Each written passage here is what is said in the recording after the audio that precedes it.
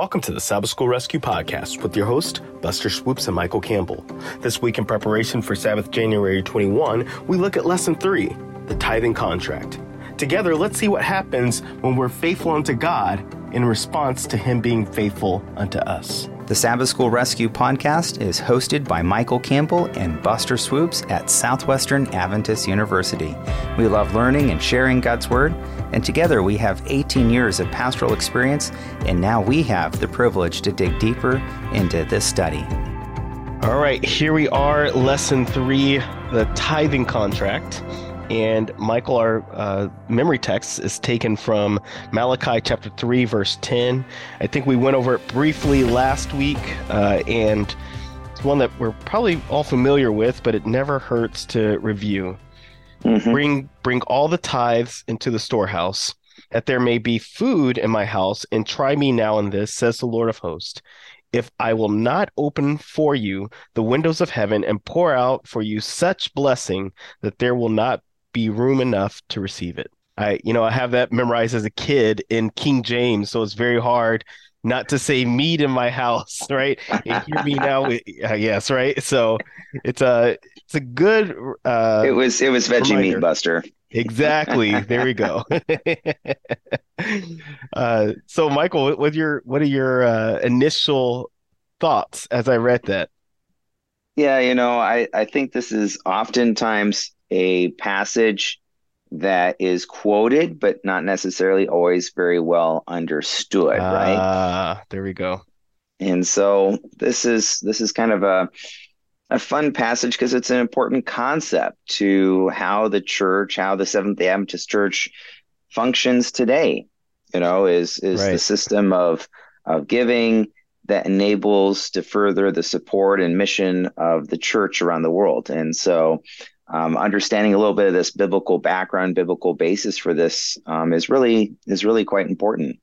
I'm really excited for this lesson and our listeners because there is an ideal situation that should happen, which is every member of the Seventh-day Adventist Church returns a faithful tithe. And then there's reality. And Michael, You're probably more keen on the numbers than I am. But last I heard, I think it was at 30% or a third of the church is actually faithful tithe and offering givers. And I think for me, that number has probably fallen even more just over the years. But I don't have the data to back that up, but we do have the data for about 30%.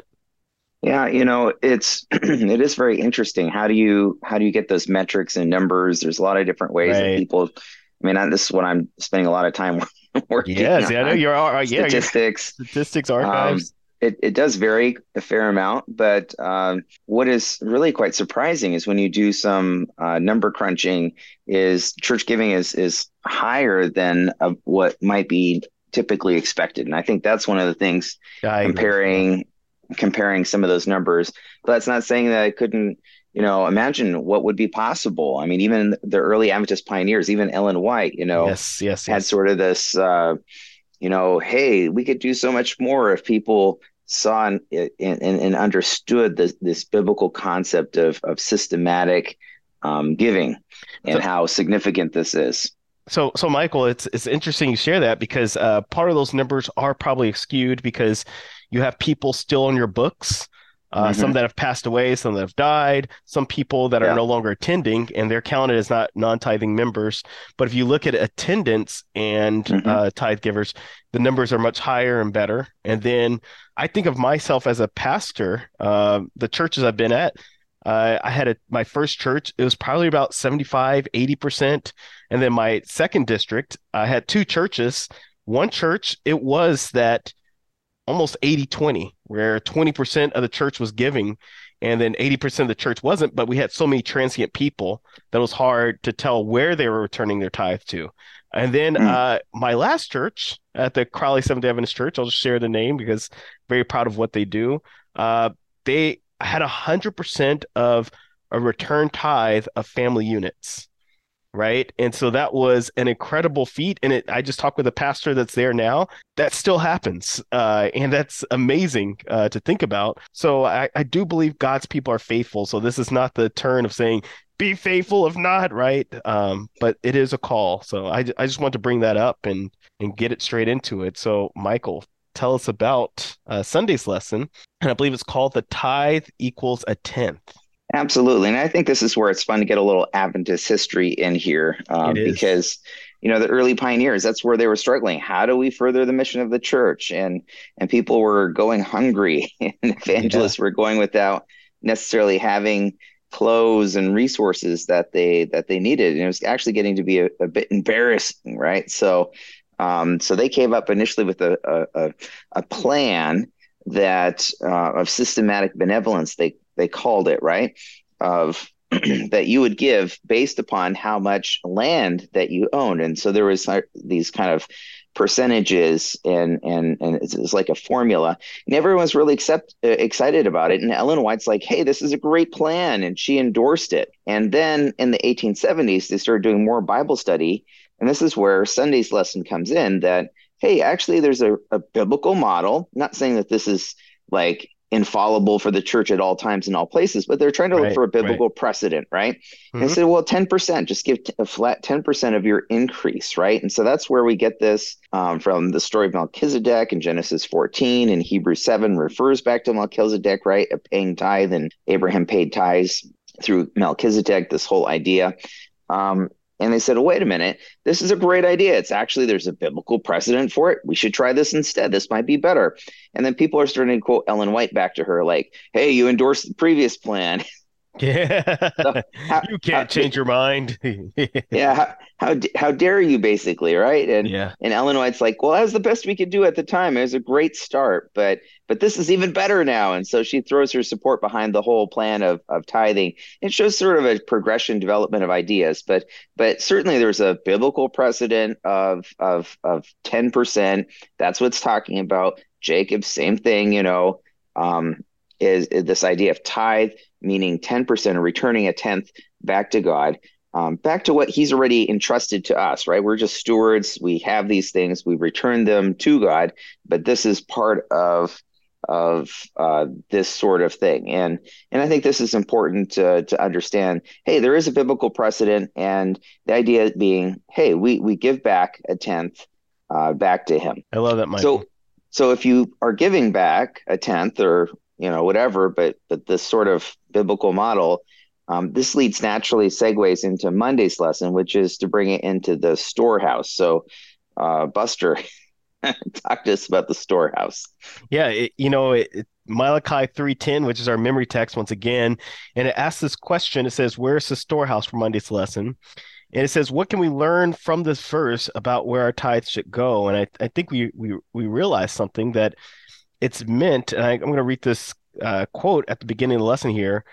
Uh, Though specific directions are not given in the text, it is nevertheless evident that God's people knew what he meant by the word storehouse.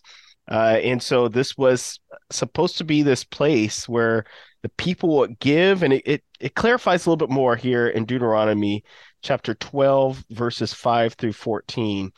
I'm going to go ahead and just highlight this. But you shall seek the place where the Lord God chooses out of all your tribes to put his name for his dwelling place, and there you shall go. There Hmm. you shall make your burnt offerings and your sacrifices, your tithes, the heave offerings of your hand, your vowed offerings, your free will offerings, and the firstborn of your herds of the flocks. And there you shall eat before the Lord God, and you shall rejoice in all to which you have put your hand, you and your households in which the Lord God has blessed you. And so we see here the correlation that's being made, Michael, of the storehouse and being God's house, being aimed or pointed towards God. It's not something that's in your backyard that you save up for yourself and decide to give when you want to give. Which I say that because it's become a popular notion, especially amongst, I would say, my age group. I know several people that are, for whatever reason, disgruntled, or they just have a better idea of what they would like to do with money. And so they take 10% of all their earnings, and at the end of the year, they go out and they hand it out how they'd like to, right? And I'm Right. sharing that because the biblical concept here is that the storehouse is meant to be that there will be room in my house, right? And then if you bless my house, I will bless yours. And so I want the audience are to understand this concept and this idea of that this is supposed to go to the church, Hmm. right? And it's supposed to go towards, and we'll talk about a little bit better, a little bit more here in just a moment of what that's supposed to be used for. But Right. we're called to be faithful no matter what, and say, God, here it is. And so, Absolutely. Michael, that actually leads us to Tuesday's lesson. What is the purpose of tithing? Yeah. So, I think it's pretty clear. It's biblical. What we've talked about, the 10% or a tenth, and then it goes back to the storehouse in the case of returning it to the church, which usually goes to the conference and stuff like that. And I was just thinking as you were talking about that, Buster, I think a lot of people think, oh, well, it just goes into some kind of like black hole, right? That just disappears. And I think that's important for us to understand that, yeah, in a way, it might disappear in the sense that we don't see how every penny is distributed, but it does go ultimately for the work of the church. And Leviticus 27, verse 30, and Numbers 18, what they're talking about in those passages is that it's support.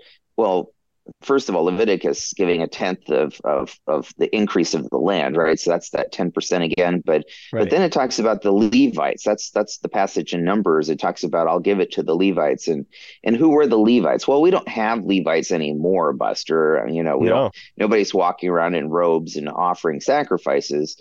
But it is, what was the function of the Levites within society, within the ancient Jewish the ancient Israelites, right? And that was that they were the spiritual leaders. They're the ones that are leading out, and we don't have a perfect correlation to that, but No, probably we the don't. closest thing that we have would be those that are studying the Bible, and we're thinking of pastors and ministers now, right? Right. That maybe Bible teachers, right? Right.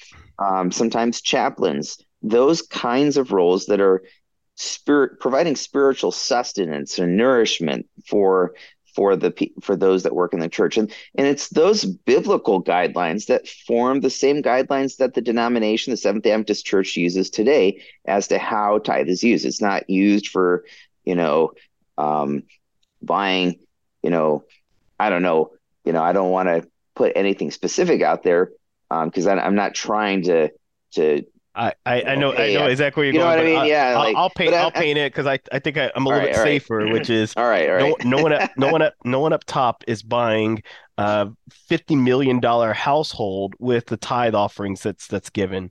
Yeah, that's the Yeah, point. I yeah, was going to no say they one don't buy a fancy car for themselves, but people can choose how they spend their money themselves. And then I don't exactly. want someone to go around and say, "Oh, well, I found a church leader somewhere that had a car I didn't think they should have." No, no, that's not the point. The point No, is that it's used to support people, and to support the work of ministry going on overall. And so that's what it's about. And that's significant it's there. huge. Yes, Yeah, and some people, I think part of it is we live in a very individualistic age. So I yeah. like to control how my money is used, and Ouch. that's actually a little bit of a challenge, because I think God actually wants us to kind of surrender. And even all the way back to the early Adventist pioneers with Ellen White, people were disenchanted. I don't like this conference president. I don't like my church leaders. I don't like my pastor. So I'm not So going to send therefore, my I'm not going to send my tithe. Yeah. Oh, yeah, and Ellen White actually gives the point that one way that we support the church, and even those we dislike or disagree with, is to continue by being faithful. And sometimes people would send tithe to Ellen White, and she would basically say, hey, she'd return it back to them and say, you need to support your local church leaders. there we go. And that's significant, I think, in my thinking as to how all of this works. So Right? it's true. And but God is still in charge. And one of the reasons Hmm. why we have one of the largest world churches is because we are still huge on mission. And our church would not be the size that it is if the tithe dollars that we send from our own pockets did not go forth towards the world church, not just the North American or the South American, but the entire world church. I have Yeah. many friends right now that are serving as missionaries, and they're benefiting from the tithe dollars that go out because they wouldn't be able to sustain what they're doing overseas if it Yeah. weren't for our tithe dollars. Now, I'm really proud of our Seventh Day Adventist Church, and in my role, archive statistics and research. One of the things I'm trying to do is figure out good statistics, right? Right. And how much of the money that, say, a person in a local church, say Crowley, since you mentioned the Crowley Church, and I love the Crowley Church too, have good memories of our time down in Texas, Yes, and sir. I know good faithful saints there. So they're putting their money into the offering plate and their tithe, and they're putting that in the envelope and stuff like that. And it goes up the food chain, so to speak, goes to the conference, Right. goes to the union, the division, which is where Vision. I work, that goes to the general conference and stuff like that. And I think a lot of people think that a lot of that money just gets sucked up and they never see it again, right? And so it doesn't really benefit them. And actually, what I'm discovering, and I'm still trying to figure this out, so I don't have like the exact numbers, but I've been kind of listening and talking to different church leaders. What about this and what about that? And I think we need like a clearer breakdown on how all of that works. But I think the perception is that like 10-20% stays at the local church and benefits me at the local church, and then 80% just disappears and I never Yeah. see it again. And what I'm discovering, Buster, and I don't have the exact numbers, so don't hold me, but I'm trying to figure this out, and I am going to I won't hold your feet try. to the fire. Yeah, I'm going to try to get this information out as appropriate and as it's, vetted and stuff like that. But what I'm discovering is actually the opposite. It's like 80-90% benefits the local church, the local conference, all of those kinds of things. And it's only a small amount that actually ends up at the going up the food chain. I think it's like 3% or 4% ends up being used by like the GC and the NAD and stuff like that. So if you start adding that up, and then how much actually goes back, it may even go up to like the union or division, but a lot of that actually filters back through evangelism and through different kinds of things. And I know some people I say, well, Michael just works at the division. He's just trying to tell them the best No, no. possible spin or whatever. Yeah. I really mean it, Buster, that it's incredible how efficient our church structure is, and then trying to maximize those funds. And think about it, if every local church is just doing what they want, where would the money be for those missionaries to do pioneer Right. mission work? And there is still, Buster, incredible active pioneering kind of mission work that's happening both in North America and in other parts of the world. And that's exciting that our church is set up in a system that can do that. Anyways, I just think it's No, important that it's true. people realize, and if you compare that to some organizations where a lot of it gets swallowed up in administrative kinds of things, Yeah. it's a blessing. It's a blessing how the church, and so I'm proud. I know it's not perfect. And I know that because I'm not perfect, right?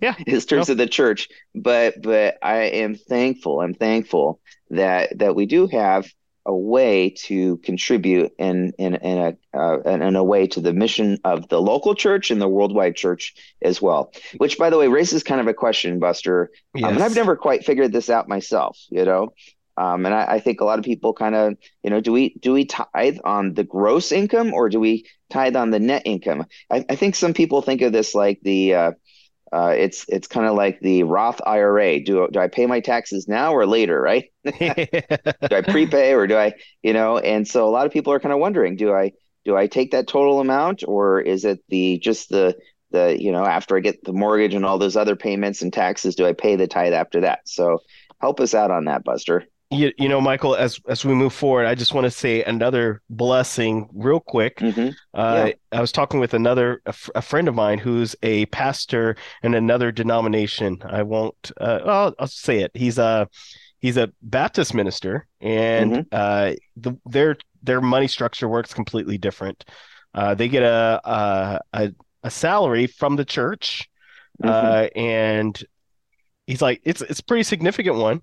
He's like, he gets I'll just throw the number out there. He gets $80,000 from his small church. He's like, but he's solely responsible for all of his benefits and for his retirement and for his, his insurance. And so he said when he pulls all that out, it's actually significant less amount less. And so I want you to remember this, that your pastors, your teachers they're taken care of with benefits, which actually adds more. So a lot more does go It back to does the local help. church level. And what's so beautiful about that, Michael, is that Yeah. it doesn't matter how big or how small your church or churches are. We're basically all essentially getting the same thing. It doesn't matter how high you climb up. What changes is, as well as it should, is cost of living adjustment. And so, someone who's living in California or someone who's living in a very expensive place to live, they're going to receive more because it costs a whole lot more to live there. And so, I Yeah. love the Yeah. system we have once again. And so, it brings us to this question: do we tithe on our gross or do we tithe on our income? And I have this here it's in Wednesday's lesson. Studies of memberships giving habits reveal the majority of Adventists tithe on gross income, that is, before taxes are taken out. In fact, according to Tithing Principles and Guidelines published by the General Conference in 1990, it says here tithe should be computed on the gross amount of wage of the salary income before legally required or another employer authorized deductions. And so we Hmm. should be tithing on that gross, but then it gives biblical background for this as well. First Kings chapter 17 verses 9 through 16. Arise and go to Zarephath, which belongs to Sidon, and dwell there. See, I've commanded a widow there to provide for you. So she arose, and we see here what she gives. And I love this portion here, verse 12. So she said, "As the Lord God lives, I do not have bread, I only have a handful of flour in a bin, a little jar of oil." We remember this story. And Right. then it goes on, it says, and Elijah told her, "Do not fear, and go," and verse 13, and go and do as you have said, and make me a small cake from it, and bring it to me, and afterward make yourself and your son. Make some for yourself and your son. For thus says the Lord God of Israel, the bin of flour shall not be used up, nor shall the jar of oil run dry until the day the Lord sends rain on the earth. And so, in other words, take care of God's ways first and what the Lord has commanded first, and then He's going to come in and He's going to bless you. And so we see here some biblical background of why we should tithe on that gross. In other words, don't return to the government before you return to the Lord. And I know it's tempting to do so, but uh, if we want to be faithful, I believe it's great counsel to give off that gross, and you really cannot outgive God. You really cannot. I think we talked about this last week, but it's kind of this idea that when we engage our whole hearts in the work and sketch a vision of what God is asking and what a privilege this is where I'm headed with this is Right. that we're not trying to be like, how little can I give? It's like, wow, Lord, what a privilege that I have the opportunity to give this, return this to you, right? And I think that's part of this whole concept as well. Yeah, I love it, Michael. And so take us there, Michael, to Thursday's lesson, an Yeah, honest or faithful tithe.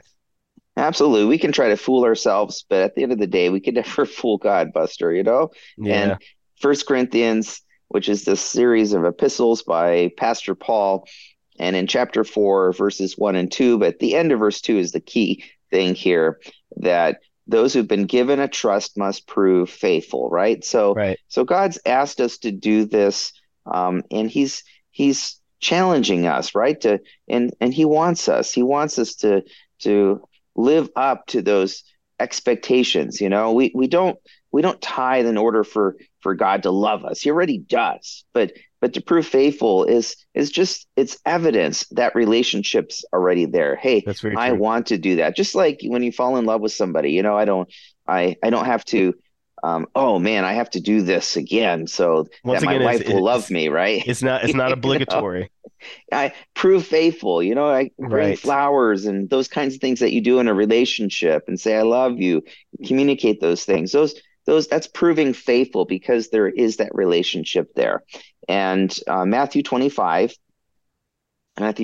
verses 19 to 21, and you have one of these, the parable, right, of the different servants, who some bring back different amounts, and at the very end, the one who is truly chosen who is recognized as being faithful, because he had those 5 bags of gold. He didn't just hide it away and bury it in the ground. He actually multiplied those things and brought that back to the master. And he says, "Well done, good and faithful servant." And I think that's what the words that we want to hear from Jesus. If we could talk to him right now, we do have the privilege of talking to him right now through prayer, but if we could hear Jesus, when we have that privilege, when we're in heaven, we could actually talk and walk with Jesus, right? We want him to be able to say of us, "Well done, good and faithful servant." And I think that's part of what it is. And really what a privilege it is to be a part of that.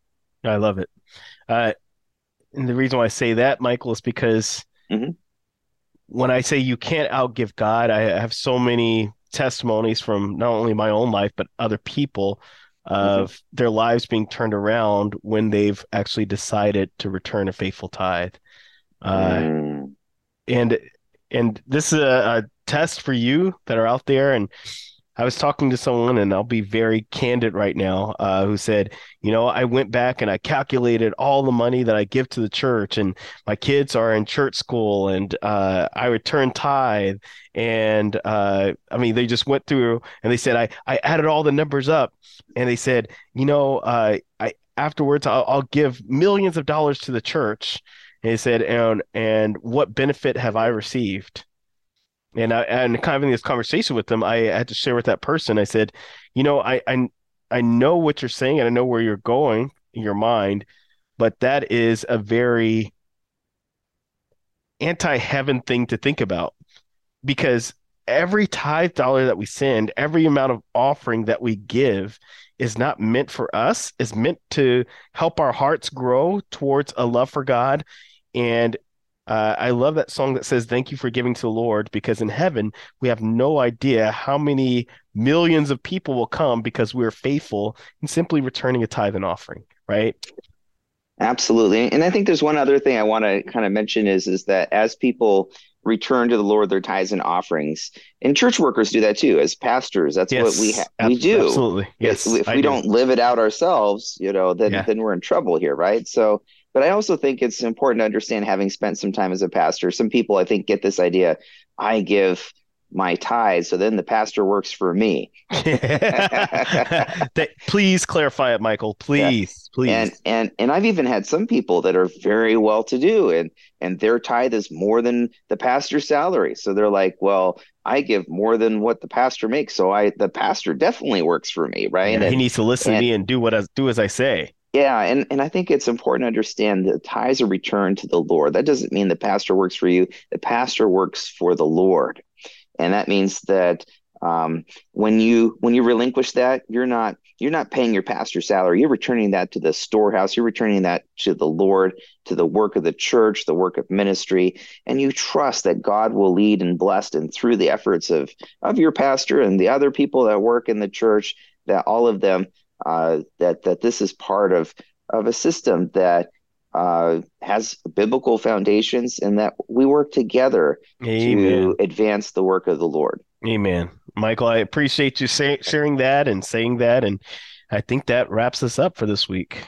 Yeah, that puts a wrap for another week. We're trying to get a hold of our Sabbath School quarterly contributor, and he's told us he's going to meet and talk with us at some point in the not too distant future. Watch for a special bonus episode with a feature talking with Elder Ed Reed. So can't wait for that. And until then, this is Soup and Swoopes signing out. As we put a wrap on this week's lesson, this is Campbell Swoopes signing off. By the way, we want to give a shout out to our sponsors, the Southwestern Union of Seventh-day Adventists and Southwestern Adventist University, which has for over 125 years provided a Christ-centered education just 20 minutes south of Fort Worth, Texas. We love teaching with personable colleagues, offer quality academics, and provide numerous ways to get involved both on campus and across the globe. To learn more, visit swau.edu. or check us out on Facebook, Twitter, or Instagram. Also, be sure to join us again next week as we continue to explore God's Word. You can make sure not to miss an episode by joining us at sabbathschoolrescue.org.